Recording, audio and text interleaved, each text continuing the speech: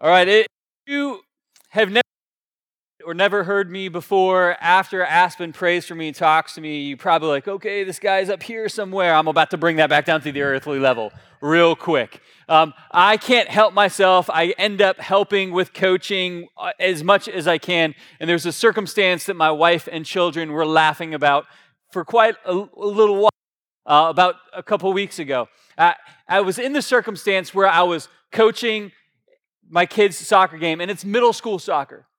And it was one of those times where the other team had the ball, and they had a 2-on-1, and they're breaking towards our goal. And one of the kids runs past our last defender, and the other kid passes it. And I just can't help the bullshit that I feel where the kid was offside, so I do what coaches do, and I yell, "Offsides!"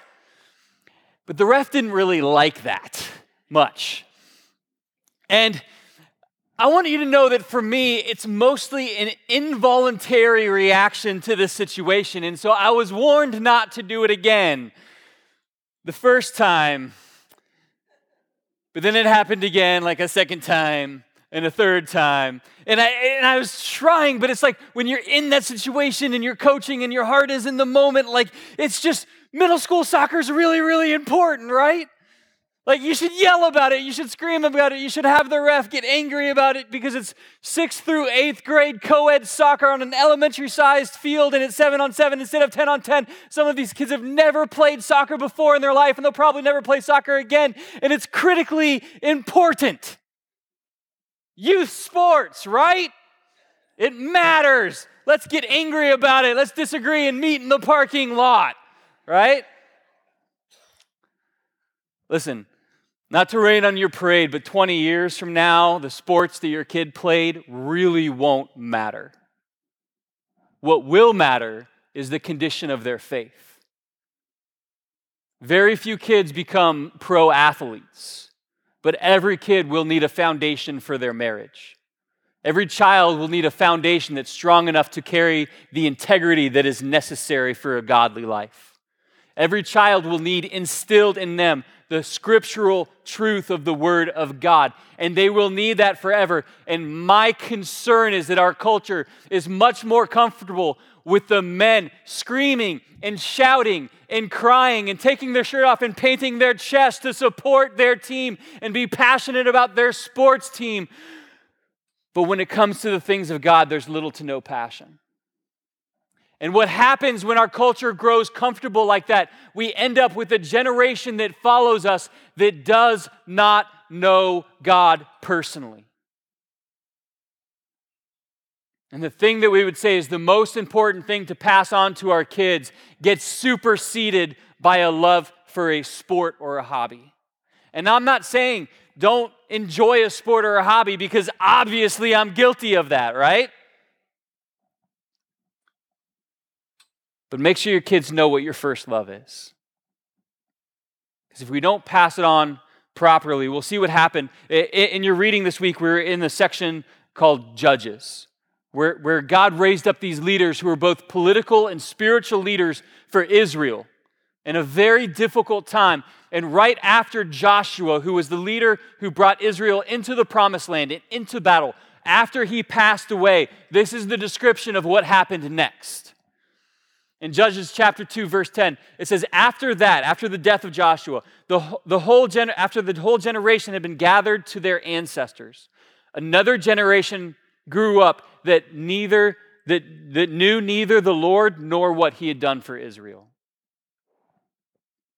I want to make it clear that the mistake wasn't in the generation that was coming up. The mistake was in the generation that preceded it. For a generation to grow up not knowing the Lord, it means fathers and mothers abdicated their responsibility to their children. And I want to make it clear to you, because this can get muddy sometimes for people, because there's a perception. I bring my kids to church so that they can do the church thing with them because my kids are problematic. They're acting up. They're making bad choices. They're acting just like me, and I bring them to church to fix them. Now listen, the church wants to assist you, but the job has not been assigned to the church to disciple your children. The job has been assigned to the family. And we want to strengthen and be another voice for you. But primarily in your home, you should be the example and the voice of discipleship. And so our church tries to do some things to give you resources. And if you didn't know these are available, they're available for you. Every week, we send a text message out that includes questions from kids ministry and what your kid is learning so that you can engage with them and continue the conversation that happens on Sunday morning. When they get into youth ministry, I understand that when you pick your child up and they are 6th to 12th grade and you ask them, what did you learn about youth? They're like, nothing. Somebody ate something gross. That's all that happened at youth group. We actually send a text message that hits right at dismissal time at youth group that it says, we talked about humility tonight. Ask your child this question about humility. And so you have the prompts to engage and continue the conversation because we understand one of the best things that we can do for a child to grow up knowing the Lord is to create that relationship with their parents where they talk about their faith, where they can ask questions, express doubts, talk about what God is doing.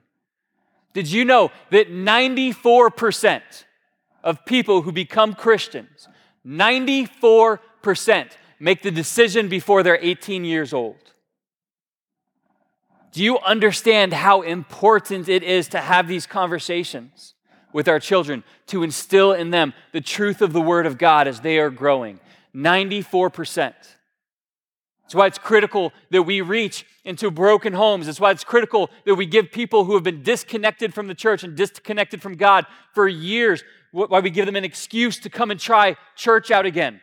Why we give our city opportunities to come and see what this is all about, even if they've never been to a church before. We have to take these steps, and we have to put the gospel in front of people of all ages. Because raising up the next generation is one of the primary responsibilities of the church. Seeing families equipped to disciple the children, it's a responsibility because we do not want legacy to be that we left the next generation out to dry. And so practically, I want to make sure that it's on your radar. Easter is coming, church, all right? And I hope you're excited by that. If our Easter scares you, you're probably long gone by now or brand new. But I want to tell you, we go big at Easter. We have a helicopter that comes and it drops eggs on the field. This year, we're going to use the football field. So there's going to be bleachers and bathrooms closer. It's going to be a better experience than it's ever been. It gets better every single year. We typically have about 300 people at Gulfside Church on a Sunday morning right now. At last Easter, I think our attendance was like 860 something. 860 names that we had. That's people who got connected. We got to share the gospel into hundreds of households that have not been connected to the church. And I am praying that we hit that goal again and we see people come to Christ again and that we see children responding to the gospel message in kids ministry again because we have to raise up the next generation. Right, church? Amen. All right. So that's what we're going to do. And so we cheer. We also need you to cheer for that, but we also need you to sign up. We're going to be recruiting volunteers for kids ministry to help with the Easter egg drop. And I understand it is Easter Sunday and there's a lot of family stuff going on, but I want to ask you to go ahead and plan on attending one and serving one. We need all hands on deck on Easter morning, and we're going to see an awesome move of God on that day, I believe. And so just go ahead and mark Easter Sunday. It's a day to be at Gulfside because we don't want that to be our legacy. We want to be someone. I was telling someone earlier as they were coming in, I was like, if Gulfside has 300 people on a Sunday morning, almost 100 of them are below 5th grade. And they were like, what? Young kids in church? That's not by accident. It's because we show them that we care with their environments, with the way that we care for families. And I thank you for the way that you've served families in the past, and I believe greater things are even ahead. So thank you for committing to that as a church. Because this is what we see. When we forget the next generation, we miss steps, we miss blessings, and we miss opportunities. And if you've been reading along with us in the story, you might be surprised, if you haven't read through the course of Scripture before, how often Israel is like, amazing sign from God, doing what I'm not supposed to do. Amazing sign from God, doing what I'm not supposed to do. And so the cycle goes. And it's like, as we've been reading this, I told my small group as we were discussing it this week, I was like, I want to go through and reread Scripture again and just keep a tally for every single time that Israel fell away. Because they get into this cycle, and I'll put this up on the screen. This cycle, it's like disobedience, it leads to punishment. And then it's followed by repentance, which leads to deliverance. And I want to tell you something about this cycle. When God allows something into our life or he sends discipline into our life, it's there for a purpose to bring us back home. It's not hate, it's love. A father who loves his child disciplines his child. It's to bring you back to the point that you're supposed to be. And God is always ready to deliver. God is always ready to put his arms around us. But in speaking to Israel, he said so many times, to gather you to me as a hen gathers her chicks in, but you were not willing. And I want to make sure that you clearly see that God's desire, even if you've fallen away from him for a time, his desire is to bring you back in. And difficulty is designed to wake you up to what you've been doing and how you've been living and bring you back to the straight and narrow path. It's his mercy, it's his compassion, it's his love that is unending. It's one of the most consistent themes is this falling away and God bringing back. But one of the things within that theme, a sub-theme of this they'd get caught into, is this truth that God uses the most unlikely people in circumstances. God uses the most unlikely people. And as we get into this section of Judges, one of the main people that you read about this last week was a judge named Deborah. Now, I want to give you context. In this time and place, women were often treated as property, not people. In this time and place, a woman's testimony in court was typically not allowed. They had a low and destructive view of women in this culture for the most part. So it should be shocking to you when you read Judges and you read the account that the judge, the main leader that God sent to Israel for this time, God called a woman. First thing you should know about Deborah is Deborah had a close walk with the Lord. She spiritually was strong. She was not just a political leader, she was a spiritual leader. She was a prophetess. She prophesied and it happened. God gave her words, she said them, and they came to pass. And you're going to see this. But before I get to her passage, 2 Chronicles 16:9, this is a passage that always kind of sticks in my head because one of my deans in my college would always recite this to us. He said, "For the eyes of the Lord run to and fro throughout the whole earth." You can put this on the screen. "For the eyes of the Lord run to and fro the whole earth to show himself strong on behalf of those whose heart is loyal to him." I want you to know that in difficult times, God is looking for people whose heart will be turned towards him. And it's not gender specific. God is looking for a person. Scripture tells us that he created man in male and female form. He created them in his image. God is looking for a person whose heart is ready to see the strength of God on display in their life. And the person in this generation that he found was Deborah. I want you to hear what Judges chapter 4 through 5 said about Deborah. It said, "Now Deborah, a prophet, the wife of Lapidith, was leading Israel at the time." I'm going to rewind that part. She was leading Israel at that time. She held court under the palm of Deborah between Ramah and Bethel in the hill country of Ephraim. And the Israelites went up to her to have their disputes decided. Deborah was a leader.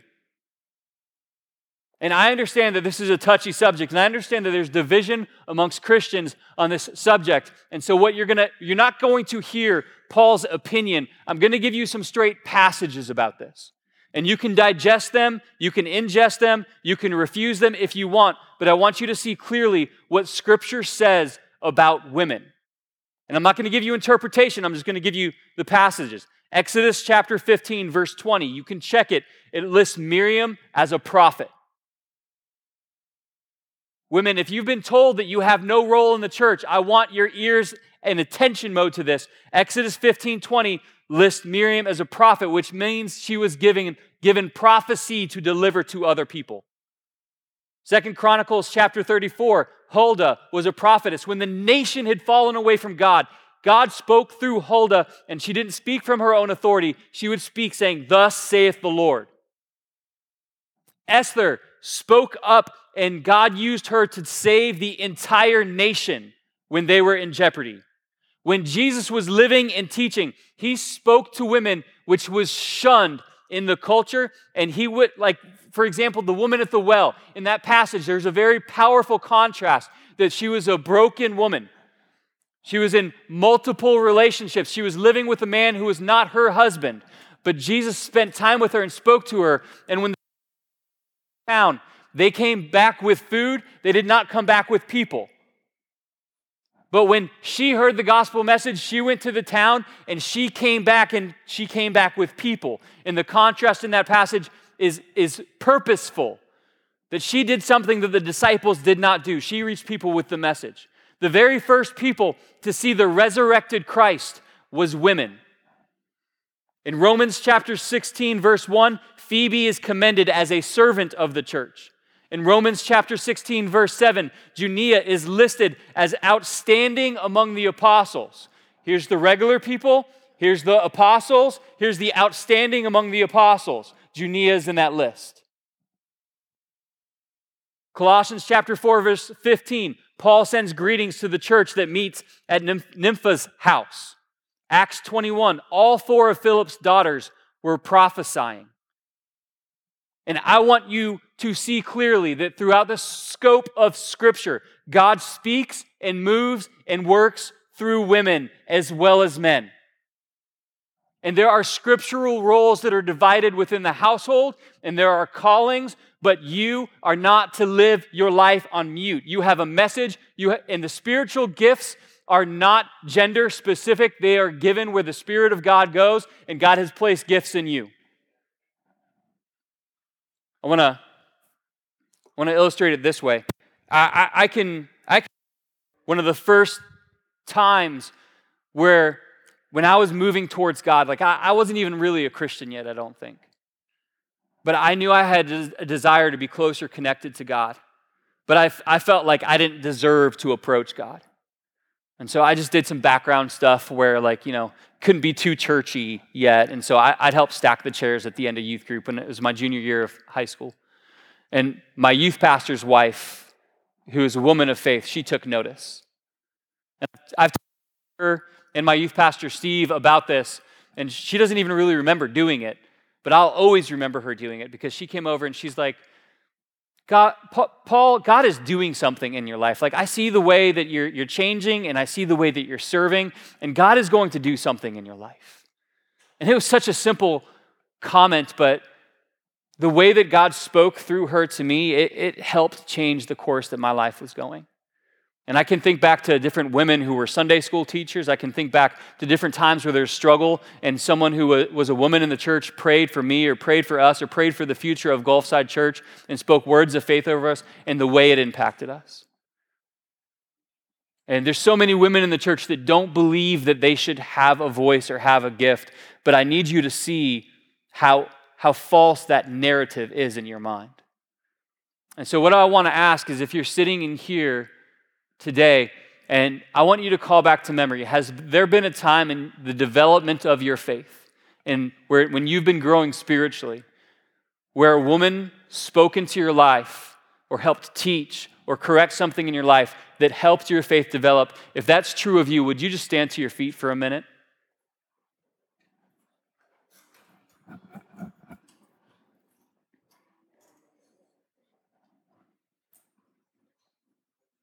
Women of the church, look around.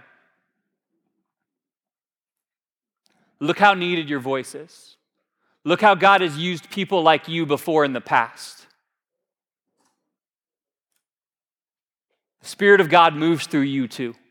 And we need you to know that you have a calling. Amen, church? Go ahead and take your seat. Thank you. In Judges chapter 4, verse 6, I want you to see the way that Deborah spoke. She said, "The Lord, the God of Israel, commands you." She's speaking to Barak, who was another leader, a leader of military groups. And she said, "Go take with you 10,000 men of Naphtali and Zebulun and lead them up to Mount Tabor." Barak said to her in verse 8, "If you go with me, I will go. But if you don't go with me, I won't go." This is how she was viewed. Verse 9, she said, "Certainly I will go with you," she said, Deborah, "but because of the course of action the course you are taking, the honor will not be yours, for the Lord will deliver Sisera into the hands of a woman. So Deborah went with Barak to Kadesh. That's how she was viewed. That's how God used her. In a culture where women were viewed as property, God raised up a woman who led men. And this is not to take away the organization that's given to the family in Ephesians, where it's told that husbands, we should serve and love our wives the way that Christ loved the church. It's not to take away from that, but it's to understand that God calls women to great things too. And the church will be the healthiest. The church will be the strongest. Women take a hold of the gifts and the callings that God has placed on their shoulders and uses them with might. And if it feels too big, too difficult to accomplish, that's a good sign that God is in it. Another example of just the unlikely way that God works is Gideon, the next person that we read about as we were studying Judges this week. Gideon, he was a person who was from one of the weakest tribes, and then he's listed as being one of the weakest people in the weakest tribes. So when you think of God doing something to relieve oppression, God doing something to show his hand powerfully to Israel, God's going to go with one of the big names, right? One of the big dudes, one of the guys who's taller than 5'7", like someone big, someone strong, someone who has gifts. God said, no, it's going to be you. And just to give you some context to the situation we're going to read with Gideon, Gideon was, the society was being oppressed by their neighbors, by the neighboring nations. So much so that the Midianites were watching. Whenever the Israelites' fields were starting to grow up, they would go and just destroy the fields. If grain was being collected and harvested, they'd let the Israelites do the work. They'd come and steal what they've collected. And so the people of Israel were getting hungry. They were in a very difficult circumstance, and they had been far from God. And then God begins to speak and move in Gideon's situation. And so Judges chapter 6, verses 11 and 12. The angel of the Lord came and sat down under the oak in Ophrah that belongs to Joash the Abiezrite, where his son Gideon was threshing wheat in a winepress to keep it from the Midianites. I want to make sure you see this clearly. He's threshing the wheat in the winepress because he's afraid if Midianites see him, he's going to lose his work. He's hiding in a winepress, threshing grain. One of the weakest clans, one of the weakest people. Verse 12, when the angel of the Lord appeared to Gideon, he said, "The Lord is with you, mighty warrior." Was this sarcasm? He's hiding. He's in a wine press. How embarrassing is this? And an angel of the Lord shows up and describes him as mighty warrior. What is going on here? Listen, God sees the end before you even get to the beginning. God speaks life when you feel like you're still in death. And God knew the outcome before Gideon knew that there was even a calling. And Gideon did become courageous. He did become a mighty warrior, but he didn't start that way. The place that he started was with receiving the calling of God. And Gideon struggled with it because he was like, okay, incredible miracle, but I need, like for me, just the angel probably isn't enough. The angel speaking and saying, hey, here's your calling. Okay, that should be good. But Gideon struggled because his calling wasn't just go feed the hungry. His calling was go fight a battle that makes no military sense. Puts yourself and your people in a situation where you would likely get slaughtered. And so his faith was so weak, he continued to ask for signs. But God described him as a mighty warrior. How would you describe yourself? I think there's a lot of lies that we believe about ourselves that hinder us from even approaching the calling that God has put on us. We've been called to be warriors. We've been called to be ambassadors for Christ. We've been called to be the hands and feet of Christ, but we have been living scared. We've been afraid to speak, afraid to go, afraid to give, afraid to make a difference, afraid to step forward in our city. We've been surrounded by fear far too much as a church across the culture of America, and we should be living with courage because God has said that He will make us successful. That as we push the kingdom forward, nothing, the gates of hell, the place where the schemes of hell are made, will not advance against the kingdom of God. The kingdom of God will reign. But we've been living afraid. I like the way that Michelangelo talked about creating a sculpture because it reminds me of the way that God shapes our life. Michelangelo made these incredibly detailed sculptures out of single blocks of marble. I mean, it's incredible when you look at the way that he would make clothing and hands and feet and hair. I mean, it's just absolutely incredible. He was asked about this, and this is how he responded to one of the questions. He said, "The sculpture is already complete within the marble block. Before I start my work, it's already there. I just have to chisel away the superfluous material." I tell you that God has placed in you the gift that is there, but there's probably just some things that need to be removed from your life to let that gift flourish. You ever heard the term addition by subtraction? Sometimes God removes something from your life that you thought you really needed, a relationship that you were dependent upon that He takes out of your life so that you can finally grow, moving you away from your comfort zone, and you feel like He's taken things away, but He's finally put you in a place where you can grow and become the person that you need to be. Addition through subtraction. There's things that God needs to refine and remove out of your vocabulary, out of your thought processes, out of your fears, that He needs to remove out of your psychology so that you can walk in faith and trust with Him. There's addition that God can make by removing some things in your life. Gideon, he was in hiding, and God was putting him in circumstances where his faith would have to be on display. And Gideon started off asking for sign, and then moved to a place where when he was ready for war, he had 32,000 of his countrymen with him. And God, in all of His military intelligence, said, "You know what? That's too many people for you to fight this fight with. If you fight this fight with 32,000 people, you might think that you won it on your own. So ask if anybody's scared, and if they're scared, then let them go home." And Gideon probably thought, okay, that's good. We'll get rid of maybe like 50 or 60 people because we don't want those scaredy cats anyway. 22,000 went home. 32,000 subtracts 22,000, left with 10,000. God said, that's still too many. We were outnumbered at the beginning. You took 22,000 of my people away. Okay, take them to the water, and if any of them bend down and drink and kneel and drink water that way, send them home. If they cup water in their hands and they lap it up like a dog, those are your warriors right there, left with 300 people for the battle. If you were someone who were controlled by fear, you'd be ready to run home at this point. 300 people. God calls the unlikely. He puts the unlikely in situations that are unlikely for victory so that when there is victory that arrives, all of the glory goes to where it should be. So that when the victory arrives, when you approach difficult situations in your life, you can call back to memory, say, it didn't make sense for that to work out, but God was in it. And so if God is in it, I don't need to worry about the external circumstances. I need to worry about where God is leading me to.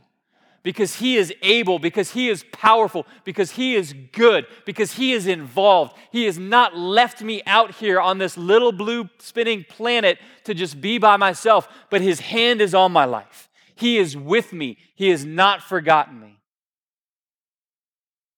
God wants His people to learn that lesson. I want to say this about Gideon. Gideon's been described as a man of courage, but Gideon became a man of courage. That's what he became. That's the end result of listening and trusting God. He became a man of courage where he would enter into circumstances that were impossible and trust God for the results. Right now, you might not describe yourself as a person of faith, but God intends to develop you into a person of faith. Band, if you guys want to come out, I'll wrap this thing up. I think there's a lot of lies that we've allowed to saturate our thinking and our psychology and our heart and our faith. And there's lies that we've believed over the truth of Scripture. Another pastor who was teaching the story series, he went and asked his congregation, he said, if there's a lie that's had a grip on your heart for a while, could you write me a sentence that's only 5 words long to describe that lie? And here's some of the results that he got. Maybe one of these might connect with something you've been battling. One of the lies was, it's too late for you.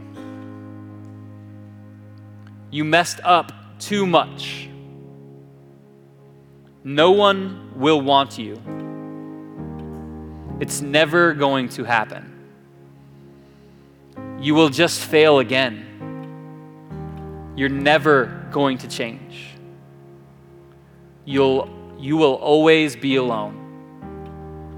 You failed as a parent. You're just like your dad. You're just like them. God doesn't love you anymore. It'll be like this forever. You've wasted too much time. You are on your own. You don't need any help. God's done giving you chances. Lies like that can immobilize our faith. It can immobilize our trust. We'll run away from faith-filled risks. And those lies, they need to be pulled up out of the ground and thrown away and replaced with the truth of the Word of God that is spoken in Judges chapter 6, verse 16, where the Lord answered, and he spoke this to Gideon, I will be with you. In the face of all of your fears that interrupt any of your callings, the thing that you should hold closely to your heart is that God has said he will be with you. When Moses was on the mountain receiving the commandments, he said, if your presence doesn't go with us, I don't want to go. And God said, I'll be with you. When Jacob was receiving his calling, God affirmed him and said, I will be with you. When Jesus spoke to the church, he said, I'll never leave you and I'll never forsake you. God has promised to be with you, so much so that he says, I send my indwelling spirit to reside with you, to empower you and counsel you and guide you. I'm going to be with you forever from the point that you believe. And the fact that God is with us should give us the courage and the strength to go through any faith-filled risk that God calls us to. Romans describes it this way in chapter 8, verse 31, where the Apostle Paul writes and says, what then shall we say in response to these things? If God is for us, who can be against us? If the God of the universe has said, child, I need you to go, then what do you have to fear? If the one who knows every day of your life has said, go and speak, go and share, go and serve, bring what was hidden in the dark out into the light. If God has said to do it, then what do you have to fear? Because joy and peace and blessing is on the other side of that difficult or scary moment. There are better things ahead for those who have the courage to trust God when he says he'll be with you. Let me pray for you. Father, so thankful that you love us enough to not just guide us, to be with us. And in the places where our heart has been bound up with fear, we pray that we would experience freedom in the church by the truth. Call the unlikely. You empower the weak. And you guide those who listen. So Father, we're ready. Give us the courage we need to become the people you've called us to be. In Jesus' name, amen. Would you stand with us as we sing?